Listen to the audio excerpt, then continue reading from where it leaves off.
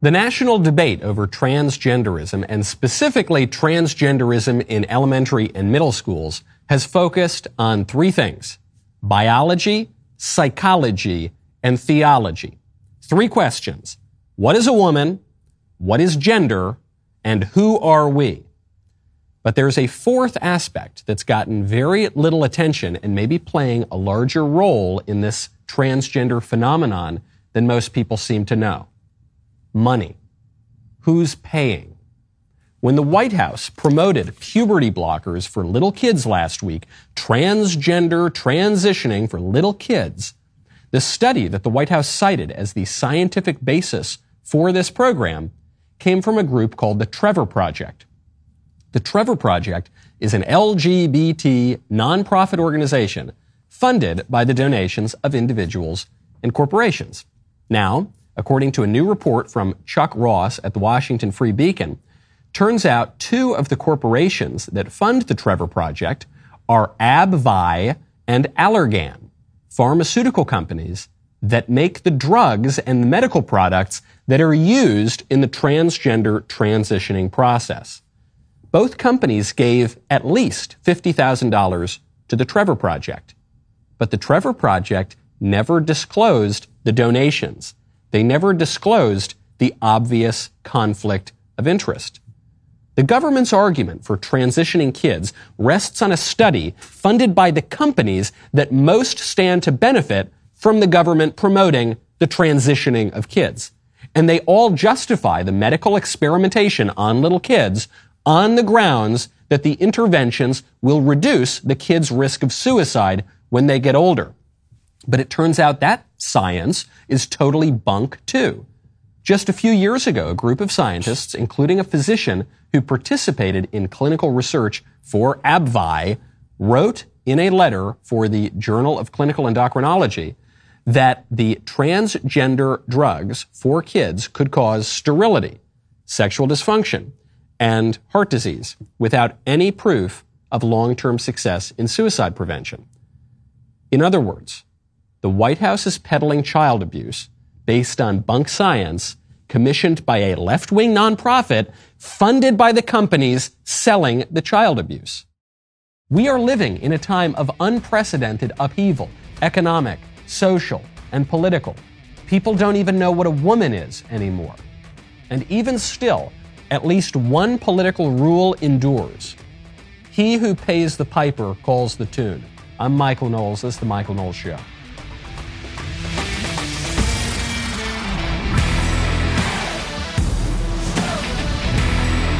Welcome back to the show. My favorite comment yesterday is from Angela Ausmus-Gill, who says, a fetus is an item just like a black person used to be considered property. Wow. Yes, this is in reference to this horrible story out of D.C. where 5 babies, just obviously, undeniably full-term babies, were aborted, meaning they were killed. It was just outright infanticide. There were photos of this, and the authorities are not doing anything to the people who killed the babies, and they're actually prosecuting the people who blew the whistle on it. And the contradiction here is that they were referring to the babies as items that were taken out of the home, but they're prosecuting the pro-lifer because of the way that she was treating dead bodies. So the babies are bodies for the purpose of prosecuting the pro-lifers, but the babies are items for the purpose of letting the killers off the hook. It's an obvious contradiction. You say it's similar to treating black people like people for the purposes in the Old South of, say, representation in the government, right, the 3/5 compromise, but treating them like property for the purposes of their actual rights. Yes, that's true, and it's why I got in trouble a little while ago for making this point. It's why abortion is not only similar to slavery, it's much worse. If you have a problem with slavery, I think we all do, if you have a problem with slavery, then the issues of abortion are much, much worse. Because while slavery deprives someone of his liberty, abortion deprives someone of his life on the same kind of sick arguments. It's sick, and we've got to articulate these things. We've got to do them ourselves. We've got to make this argumentation and this persuasion ourselves. Now, when we want to do other things ourselves, like fix up our car, you got to check out rockauto.com. Right now, go to rockauto.com and write Knowles in their How Did You Hear About Us box. Prices are going through the roof. This is because of rampant inflation, among other things. Every time you go to fill up the gasoline in your car, you're probably paying double what you were paying a year ago in some places. The car has been very expensive for me. So what are you going to do? I'm going to give you two scenarios. You can either go to the brick and mortar auto parts store and you can drive over there. That's 15 minutes of your time. Then you got to stand and wait in line. Then you got to get peppered with questions by the guy behind the counter. Then he goes behind the counter. He doesn't have the part that you want. He comes back out. He orders it online. You got to drive home. You got to drive back in about a week and you got to pay twice as much. That's one thing you can do if you're a dummy, or you can go to rockauto.com, a family company that has served auto parts customers online for 20 years, same prices for pros and do-it-yourselfers, no gimmicks, no wake up at 3 a.m. to save 15%, no. Reliably low prices, super easy to navigate catalog, even I can navigate it. Go to rockauto.com, see all the parts available for your car or truck, and then write Knowles in their How Did You Hear About Us box so they know that we sent you. You want to talk about medical corruption. Gosh, we've had medical corruption up to our eyeballs for the past couple of years. Now we're seeing it with this transgender issue for kids. Obvious conflicts of interest. A lot of people making money on outright child abuse. But what about the last 2 years of medical corruption where the so-called medical authorities have lied to us, have misled us every single turn, shut down our lives, closed our businesses, kept us out of church, had our loved ones dying alone, all because the exalted Dr. Fauci would wake up every morning and, based on his whims, would decree how we're all going to live. Wear the masks, don't wear the masks, keep locking down, lockdowns are bad, actually they're good again, on and on and on and on. And everyone believes, everyone, you sweet summer children, you really believe. Maybe not you. If you're listening to this show, you're probably a little more with it than most. Most people believe that COVID's over because they sent Fauci into witness protection, because they've moved on. Now Biden is talking about Ukraine, or Biden is talking about some other issue.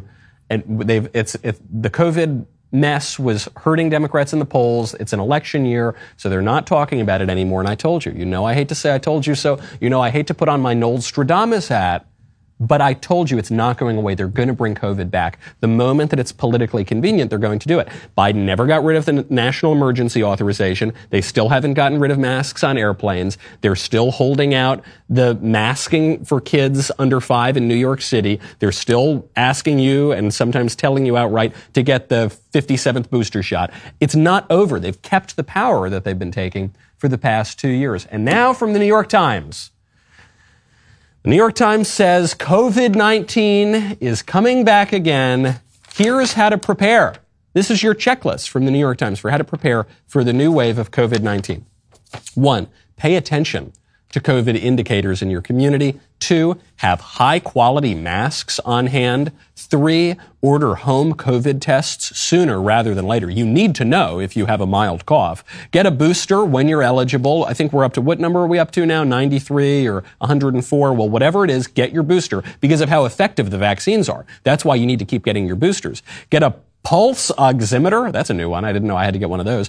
Make a plan for antiviral drug treatment, but not ivermectin and not hydroxychloroquine and not anything that any conservative has done. Just get whatever drug Fauci's selling. Have backup plans for social events and travel. This is what you need to do to prepare. And let me just very quickly, no, definitely no. Don't know what that is, but no, and no, I think I'm going to keep my plans. I'm not going to do any of this. Like Nancy Pelosi at the State of the Union, not making any plans. COVID is over in the Knowles household. Really, it never began. We had COVID, but we got COVID now twice. It's fine. Glad to say it's fine. We're here. We're living. It's cool. The COVID lockdown measures never existed in the Knowles household. We mocked it from day one.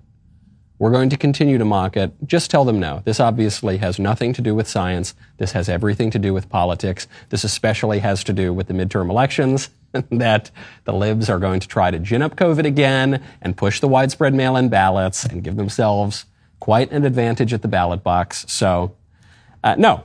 The new wave of COVID may be coming at the New York Times headquarters, not going to be coming here. Fauci isn't giving up, though. Even though the powers that be are trying to put him into witness protection because he's damaging their poll numbers, he's coming out. He's even suggesting the prospect of another lockdown. It depends on utilizing a lockdown in a positive way as opposed to just thinking you're going to hide from the virus forever. We need to utilize it in a positive way. Well, how the hell have you been utilizing it for the last 2 years? I wish you thought about utilizing them in a positive way 2 years ago. People sometimes ask me how Fauci gets away with it. How has Fauci stuck in power for 40 years? If you want to find out the full answer to this, we've got a 3-part docuseries on Daily Wire. It's one of the most popular products we've ever put out for the Daily Wire audience. Might be number one. It's Fauci Unmasked. You can get that today at dailywire.com. It's the whole story, what you've never heard before, what you've never seen before. And it's important because they're going to bring this little jerk back. One of the ways that Dr. Fauci has maintained power is that Dr. Fauci's never wrong. He's never wrong because he's always said the right thing, in addition to the wrong thing, because Dr. Fauci holds both sides of every single issue that's ever been put before him. The clearest example is the masks.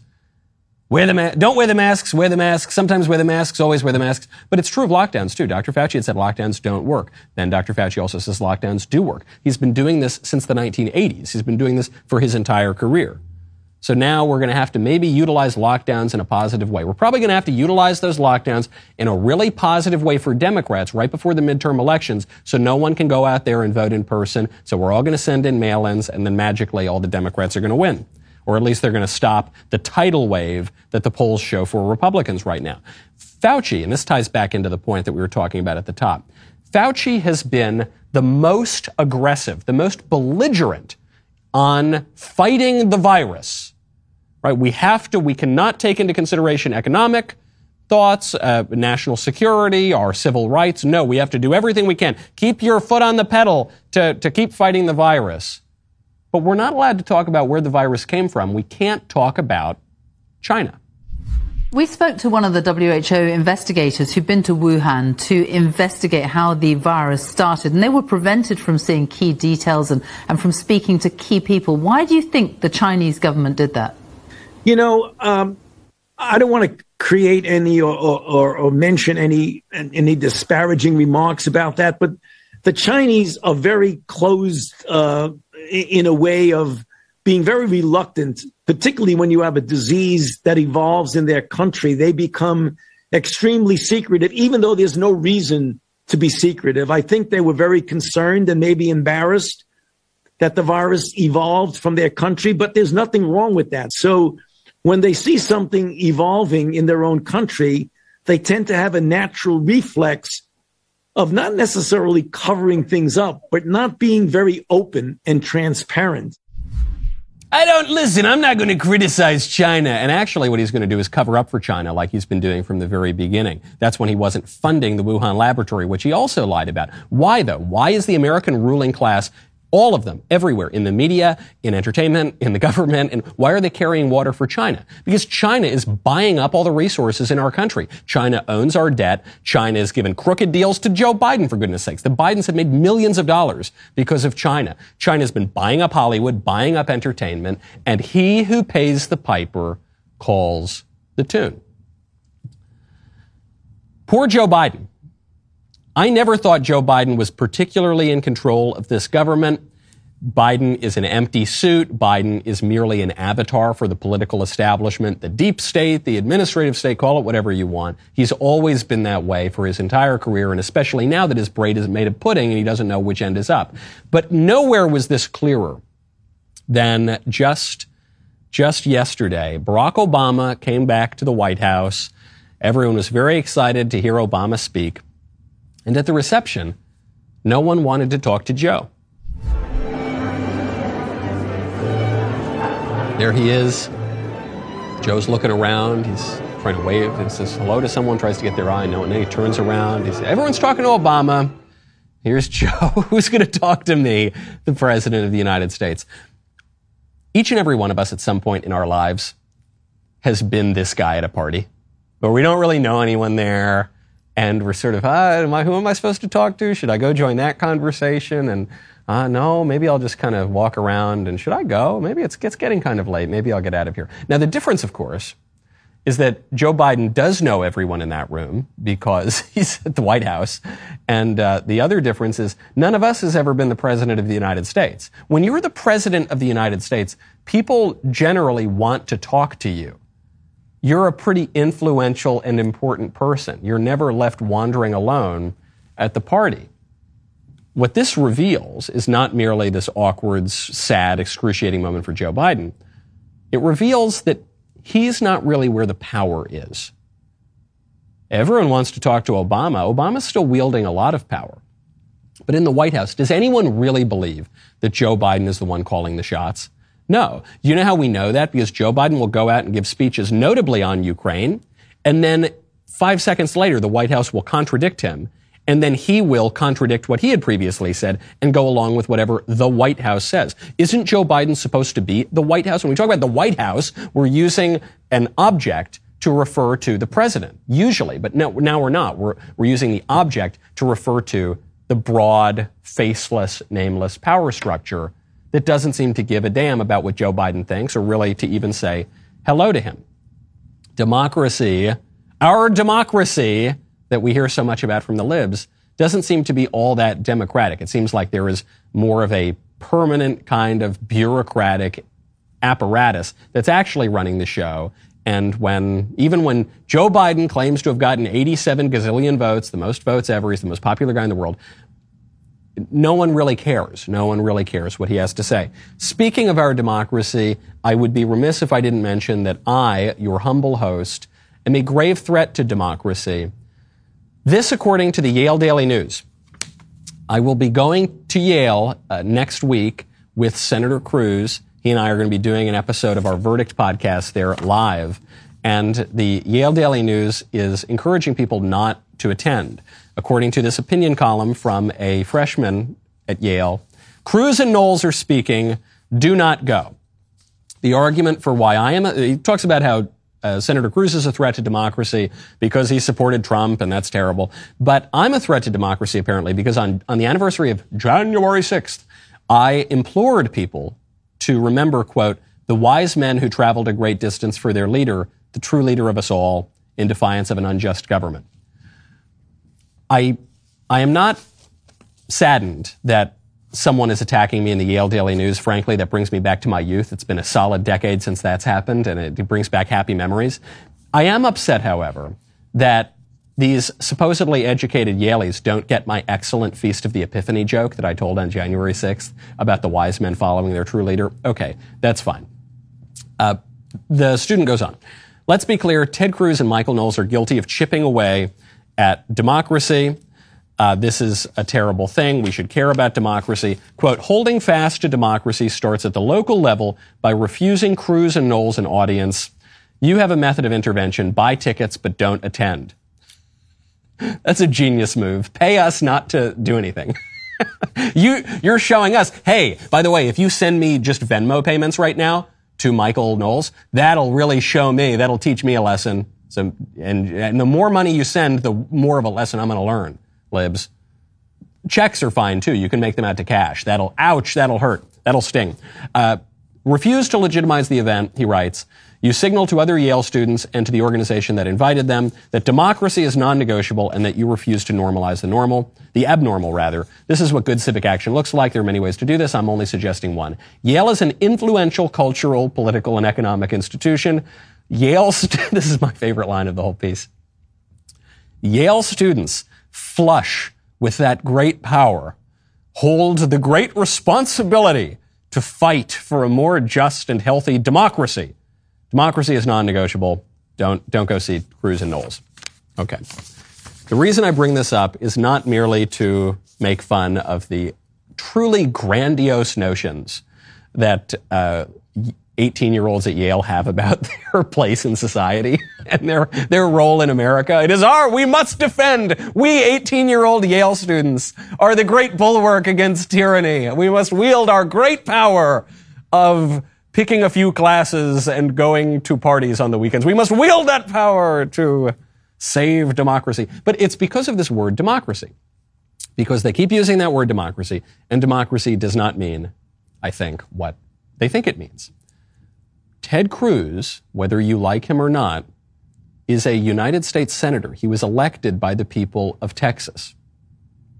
He is as representative of American democracy as it gets. I do not hold elected office. I have a podcast. I have a few podcasts. They're pretty popular podcasts. They get hundreds and hundreds of thousands of views, sometimes over 1 million views. I'm not saying that means that I am a representative of American democracy, but it does mean that there is an audience for this. That's at least some of the American people want to hear what I have to say and want to engage with the kind of reporting that we're bringing here and the kind of stories that we're discussing. That would be, to a smaller degree, representative of American democracy. And I would suspect that Senator Cruz and I are a little more representative of American democracy than an 18-year-old at Yale. So why does the 18-year-old at Yale think that he is the great defender of democracy? Because he's not really talking about democracy. When the libs use the word democracy, what they really mean is liberalism or progressivism or leftism or whatever word you want to use. But this explains how a United States senator speaking is anti-democratic, but some extraordinarily unrepresentative, elite, far-left people are speakers for democracy. This explains how, in 2016, when the people vote for Donald Trump, that's an assault on democracy. This explains how, in Hungary, when the people vote for Viktor Orban, who is a conservative leader there, that's reported everywhere in the West as an assault on democracy, because it has nothing to do with democracy and it has everything to do with liberalism. And I think it has everything to do with the liberal and ultimately then progressive view of the world, which is that there is a clear ending point for history. There is a clear political end that we are going to. The arc of history is long, but it bends toward justice, and by justice the libs mean their political program. And this is good for everybody, and we should all know it. And so any time that an election doesn't go the way that liberals want it to, by definition, that election was illegitimate. This is why the libs don't respect the results of the 2016 election. This kid at Yale has a problem with Senator Cruz raising questions about the 2020 election, which was by far the most corrupt election in the last 100 years at the presidential level. This is an election where they changed all the rules right beforehand and where in some states they held the election in violation of the state constitution, like in Pennsylvania. This is an election where there are lots and lots of questions. And yet if you raise questions about that election, you're a threat to democracy. If you raise questions about the 2016 election, which was a perfectly ordinary election, which was not conducted during a global pandemic with widespread mail-in ballots, where the worst thing they could claim occurred in 2016 is that the Russians spent $100,000 on Facebook ads. The Daily Wire spends that on Facebook ads in what, like 2 hours? That's nothing compared to what you would see in terms of an actual interfering campaign in an election. And yet they say that's illegitimate. It's only illegitimate because the conservative won. And I can't wait. Look, the event, this advice isn't really all that wise in the Yale Daily News because the event that I've got with Senator Cruz sold out within about 2 seconds. So it's already sold out. But I would encourage people to stand in the waiting line. We're going to get out there. We're going to spread some conservative views to a campus that has gone extremely left. And it's going to be a great deal of fun. This is where the fight is at. This is why what you're seeing in Virginia, in Florida, even in South Dakota now, the political fight to stop the radical left is focusing on the schools. That's where it should be. The schools, the classrooms are a crystal ball to show you what your country is going to look like in 20 years. You know, Drew Klavan just released a new book. It's called The Truth and Beauty. I cannot recommend it enough. After years of studying the Gospels, trying to find the true meaning of Jesus' words, Drew is ready to share his thoughts on this. And Drew has come to Christianity in a kind of unusual way. He was a liberal, intellectual, literary figure for most of his life. And then he was baptized, I think, at age 50. And he figured his way out of the secular leftist materialism that has wrought so much damage on the world. The book is terrific. It's part memoir. It's part gospel meditation. It's part musing on the romantic poets, these English poets from centuries ago.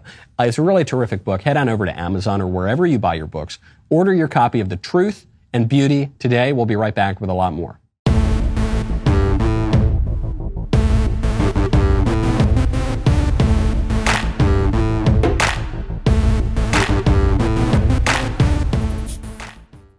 Kristi Noem, governor of South Dakota, has just banned critical race theory not only in K through 12 schools, but at the college level as well.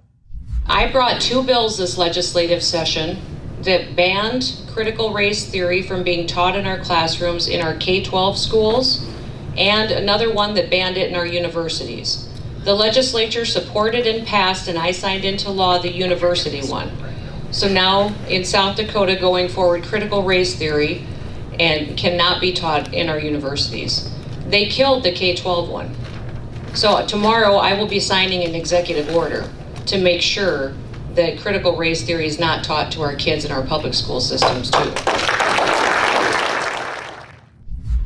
You go, girl. I like it. It's great. I'm not sure if this has any teeth. As she says, I brought these bills before the legislature and they got shot down. So I'm signing an executive order. Executive orders can be pretty weak. So the devil's in the details. I hope it works. But the very fact that Kristi Noem is doing this shows you where the energy is on the right. The squishes are going to tell you that Americans don't want to hear about the cultural issues. Stay away from race. Stay away from sex. Just focus on deregulation and free trade and cutting taxes. That was the common sense view on the right. And it's not true. It's not true. We know it's not true because Glenn Youngkin tried to run that campaign and he was losing. And then he turned his campaign onto transgenderism and critical race theory and he won. We know it's not true because the most popular governor in America right now is Ron DeSantis, who's not running on the, let's all kumbaya and get along and forget about the cultural issues type of sloganeering in Florida. He's running on kicking crazy gender theories out of schools, kicking crazy racial theories out of schools, and he's extremely popular because of it, both in Florida and nationally. And Kristi Noem is a weather vane. I'm not saying this to insult Kristi Noem. Good on her. I'm glad that she's fighting for these policies.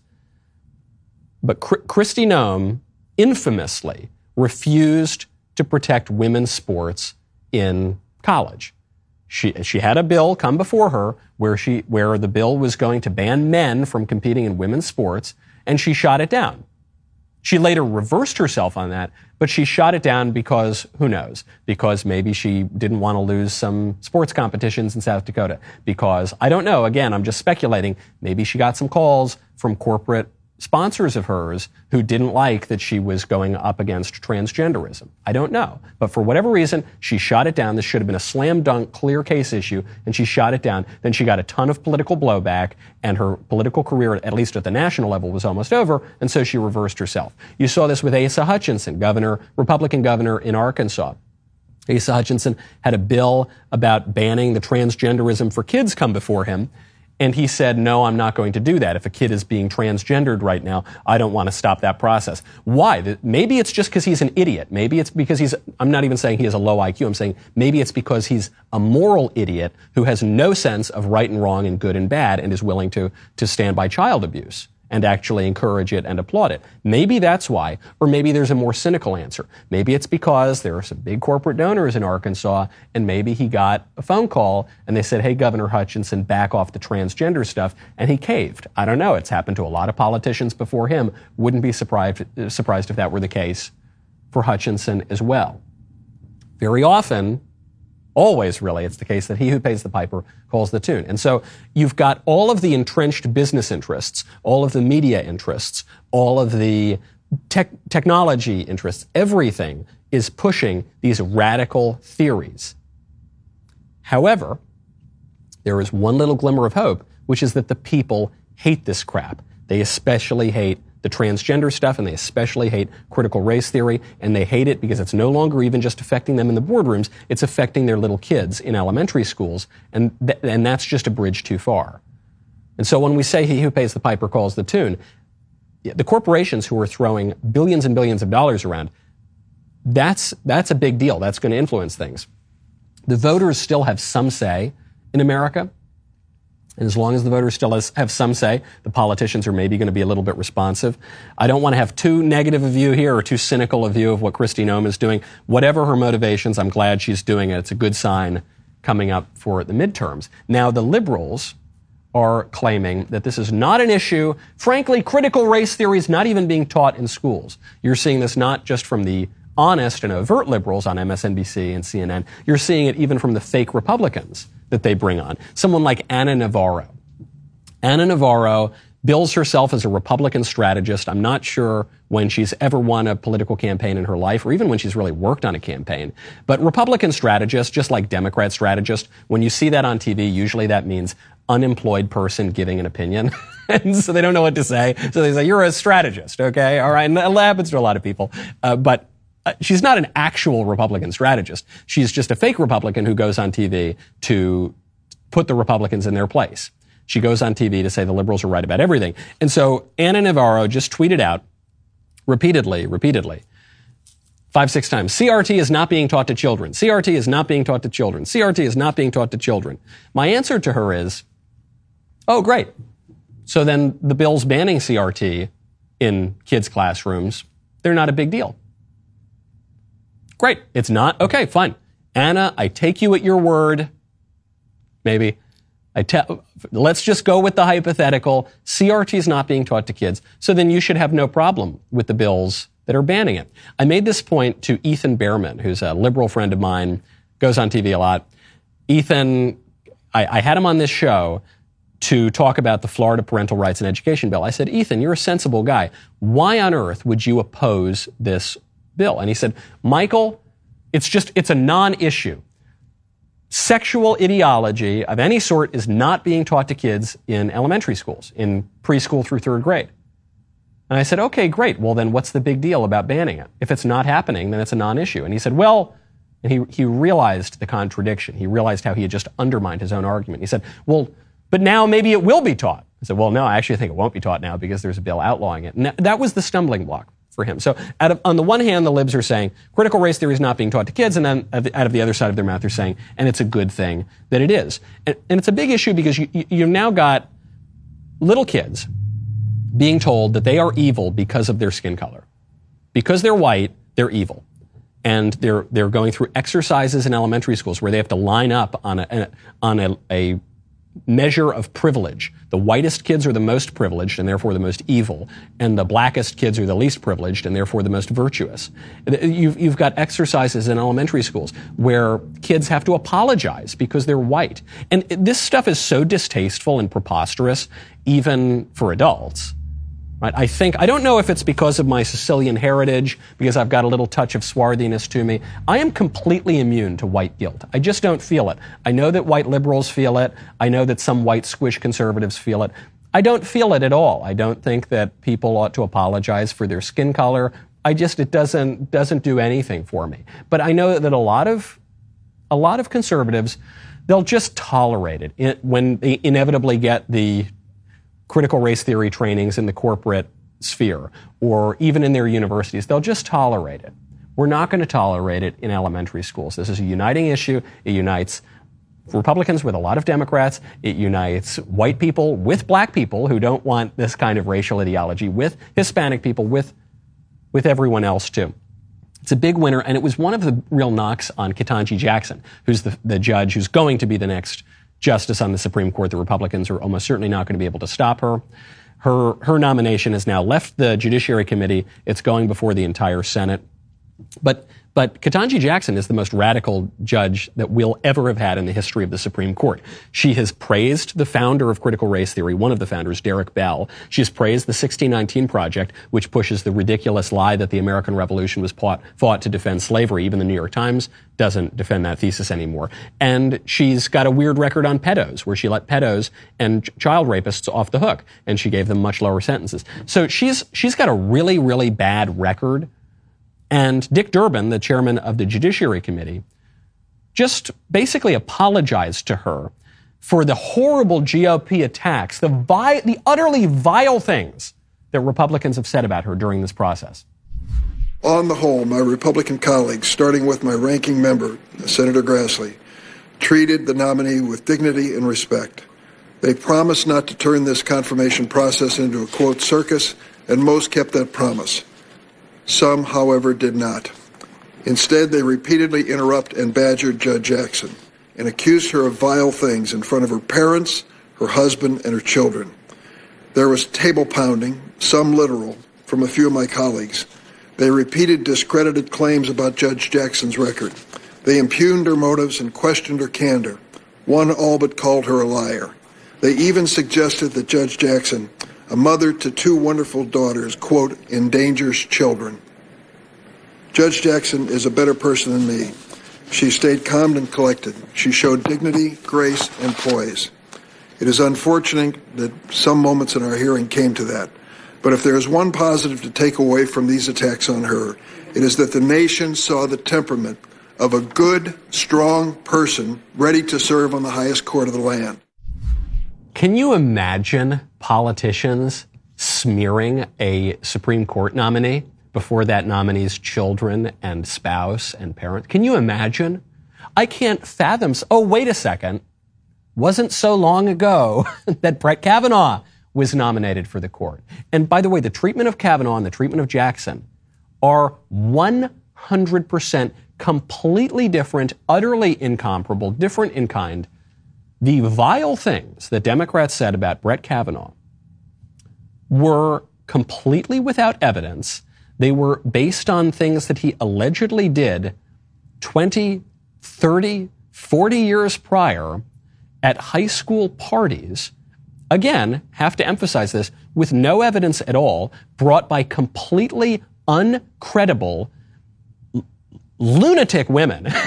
Like, what was Julie Swetnick, who never met Kavanaugh, who was being represented by some pimp lawyer who's now a felon who's going behind bars, Michael Avenatti. He was the man that the Democrats briefly wanted to nominate for president, but then now he's behind bars, and it's not impossible to run for president from behind bars. Eugene Debs did it, but it's not easy. Or Christine Blasey Ford, who changed her story 100 times, and again, there's no evidence that she ever even met Brett Kavanaugh. They called Kavanaugh a gang rapist based on nothing.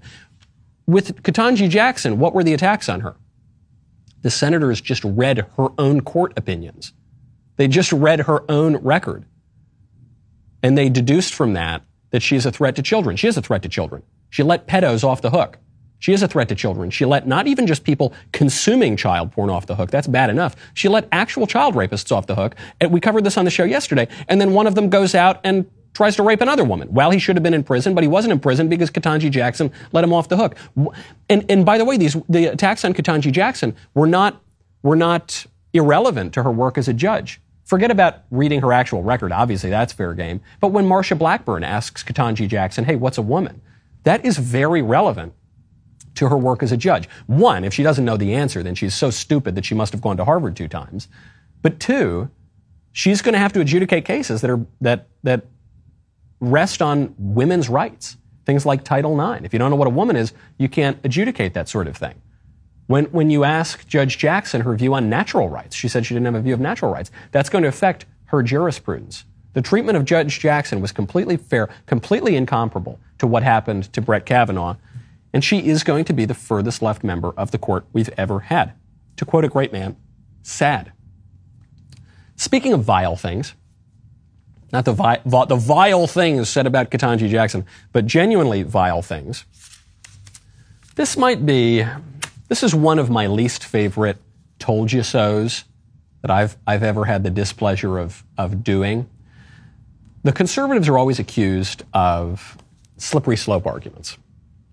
Oh, you don't want to go along with some radical change in society because you think that some crazy, absurd thing is going to happen as a consequence of it down the line. That's a slippery slope fallacy, conservatives. And every time that we predict some other degrading development will occur in our society as a result of some decision occurring right now, every time we predict the slippery slope, it comes true. We predicted that if you change the definition of marriage, soon enough you're going to change the definition of sex in the human person. And obviously the whole definition of the family, and you're going to get transgenderism. Obviously that happened. We predict that if you legalize abortion to any degree, you're going to go from not merely a tepid defense of legal abortion, but a full-throated endorsement. You're going to go from safe, legal, and rare abortion to abortion on demand without apology. Shout it from the rooftops. That happened. One thing we predicted was that if you lift the traditional social and political restrictions on sexual activity and you redefine marriage and you redefine the whole family and you say that now sexual morality just amounts to if it feels good, do it, you're going to have people not just having sex with each other, whichever consenting adult you want, not even just having sex with kids, which the grooming thing is on the rise and no one can deny it. You're going to have people having sex with animals. That's what we said. And everyone laughed at us and they said, oh, you're a tinfoil hat wearing kooky, crazy Alex Jones person. Daily Mail headline today, bestiality brothels are, quote, spreading through Germany, warns campaigner as abusers turn to sex with animals as a lifestyle choice. Bestiality brothels are spreading through Germany faster than ever thanks to a law that makes animal porn illegal, but sex with animals legal, a livestock officer has warned. Madeline Martin told the Frankfurter Rundschau that current laws for protecting animals from predatory zoophiles, that means people who shtup animals, are not working because these people are increasingly defending it as a lifestyle choice. Even people listening to this story right now, they might say, oh, that's crazy, that's tabloid madness. No, there's no way that you can't possibly defend having sex with animals as a lifestyle choice. There's no way to possibly normalize that. These are the people who all said no one would ever normalize pedophilia, which is occurring right now. They're even trying to change the word for pedophile to minor attracted person. They're trying to reduce the penalties for pedophiles. Actually, our next Supreme Court justice did just that when she was planning policy and when she was sitting on the bench. They say there's no way you could ever do it with animals. Why? Why? Well, the argument is because animals can't consent. Sure, kids can't consent. And we're now, not only are people reducing the stigma for having sex with children or consuming child abuse images, now we're saying that children should be allowed to lop off their genitals. If a 16 or 17-year-old can't consent to having sex with a 20 or 21-year-old, and that's what the law says, I think in most places that's what the law says, why on earth could a 6-year-old consent to making not just a temporary sexual choice, but a permanent sexual choice to fundamentally destroy his body chemistry and sterilize himself? Why could that happen? I don't know, but the libs are pushing that. The White House is pushing that. But furthermore, why does consent matter in our dealings with animals? We eat them. I don't think the animal consents to be eaten, does it? We skin them and wear their skin as our clothing. We do everything we do with animals is even when you're just ordinarily sort of shepherding the animals, growing fur on their growing wool on the sheep and doing all sorts of things. It's not consensual. You're not getting a contract from the sheep. You're not getting a contract from the cow. We send them to slaughterhouses. So if we can kill the animals, if we can put them in terrible conditions, if we can wear their skin as our clothing, why can't German perverts shtup the animals? That seems less.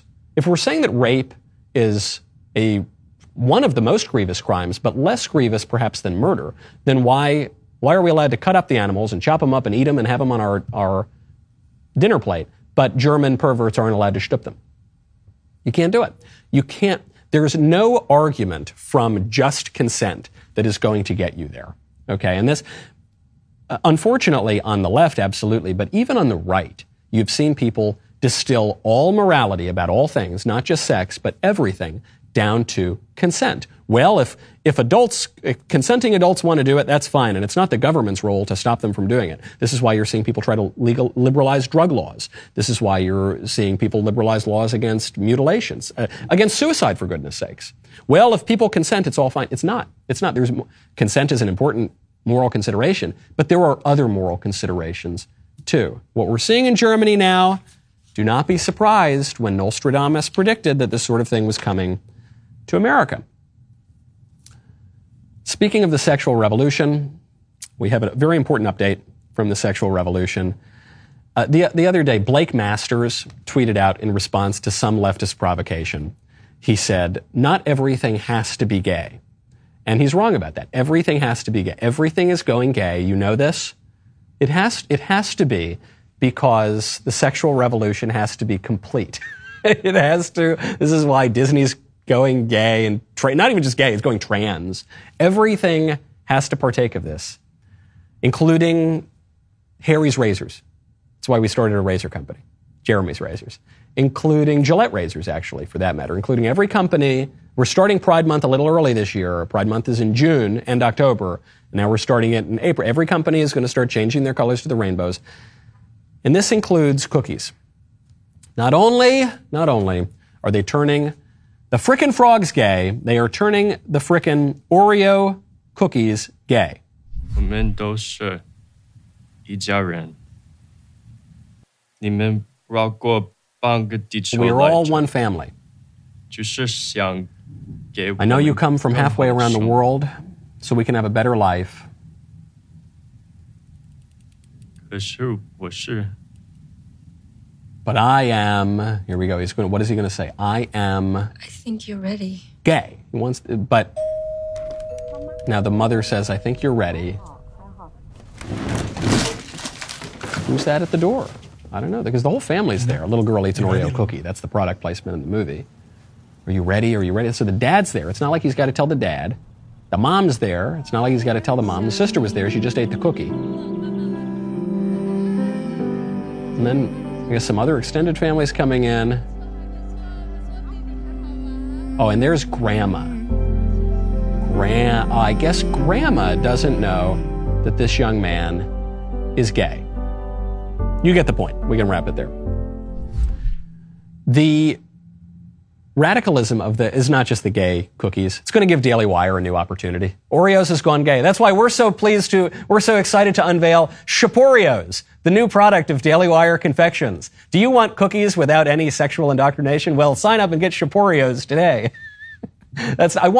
Ben, if you're listening, Jeremy, I want some royalties for Shaporeos. We're going to sell a lot of them. I don't just bring it up to plug whatever new product we're going to have.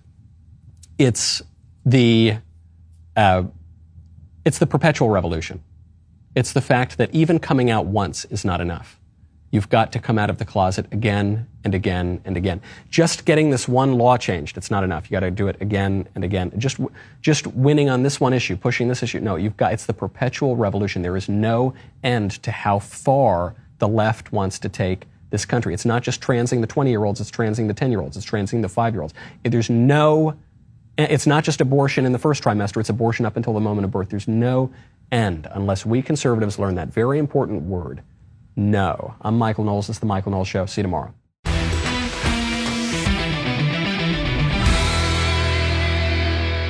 If you enjoyed this episode, don't forget to subscribe. And if you want to help spread the word, please give us a 5-star review and tell your friends to subscribe. We're available on Apple Podcasts, Spotify, and wherever else you listen to podcasts. Also, be sure to check out the other Daily Wire podcasts, including The Ben Shapiro Show, The Andrew Klavan Show, and The Matt Walsh Show. The Michael Knowles Show is produced by Ben Davies.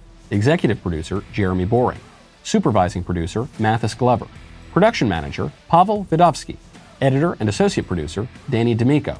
Associate producer, Justine Turley. Audio mixer, Mike Coromina. And hair and makeup by Cherokee Hart. The Michael Knowles Show is a Daily Wire production. Copyright Daily Wire 2022. Today on The Ben Shapiro Show, Barack Obama arrives back at the White House and the media drool all over themselves. And meanwhile, Joe Biden is just walking around in the background and no one wants to talk to him. That's today on The Ben Shapiro Show. Give it a listen.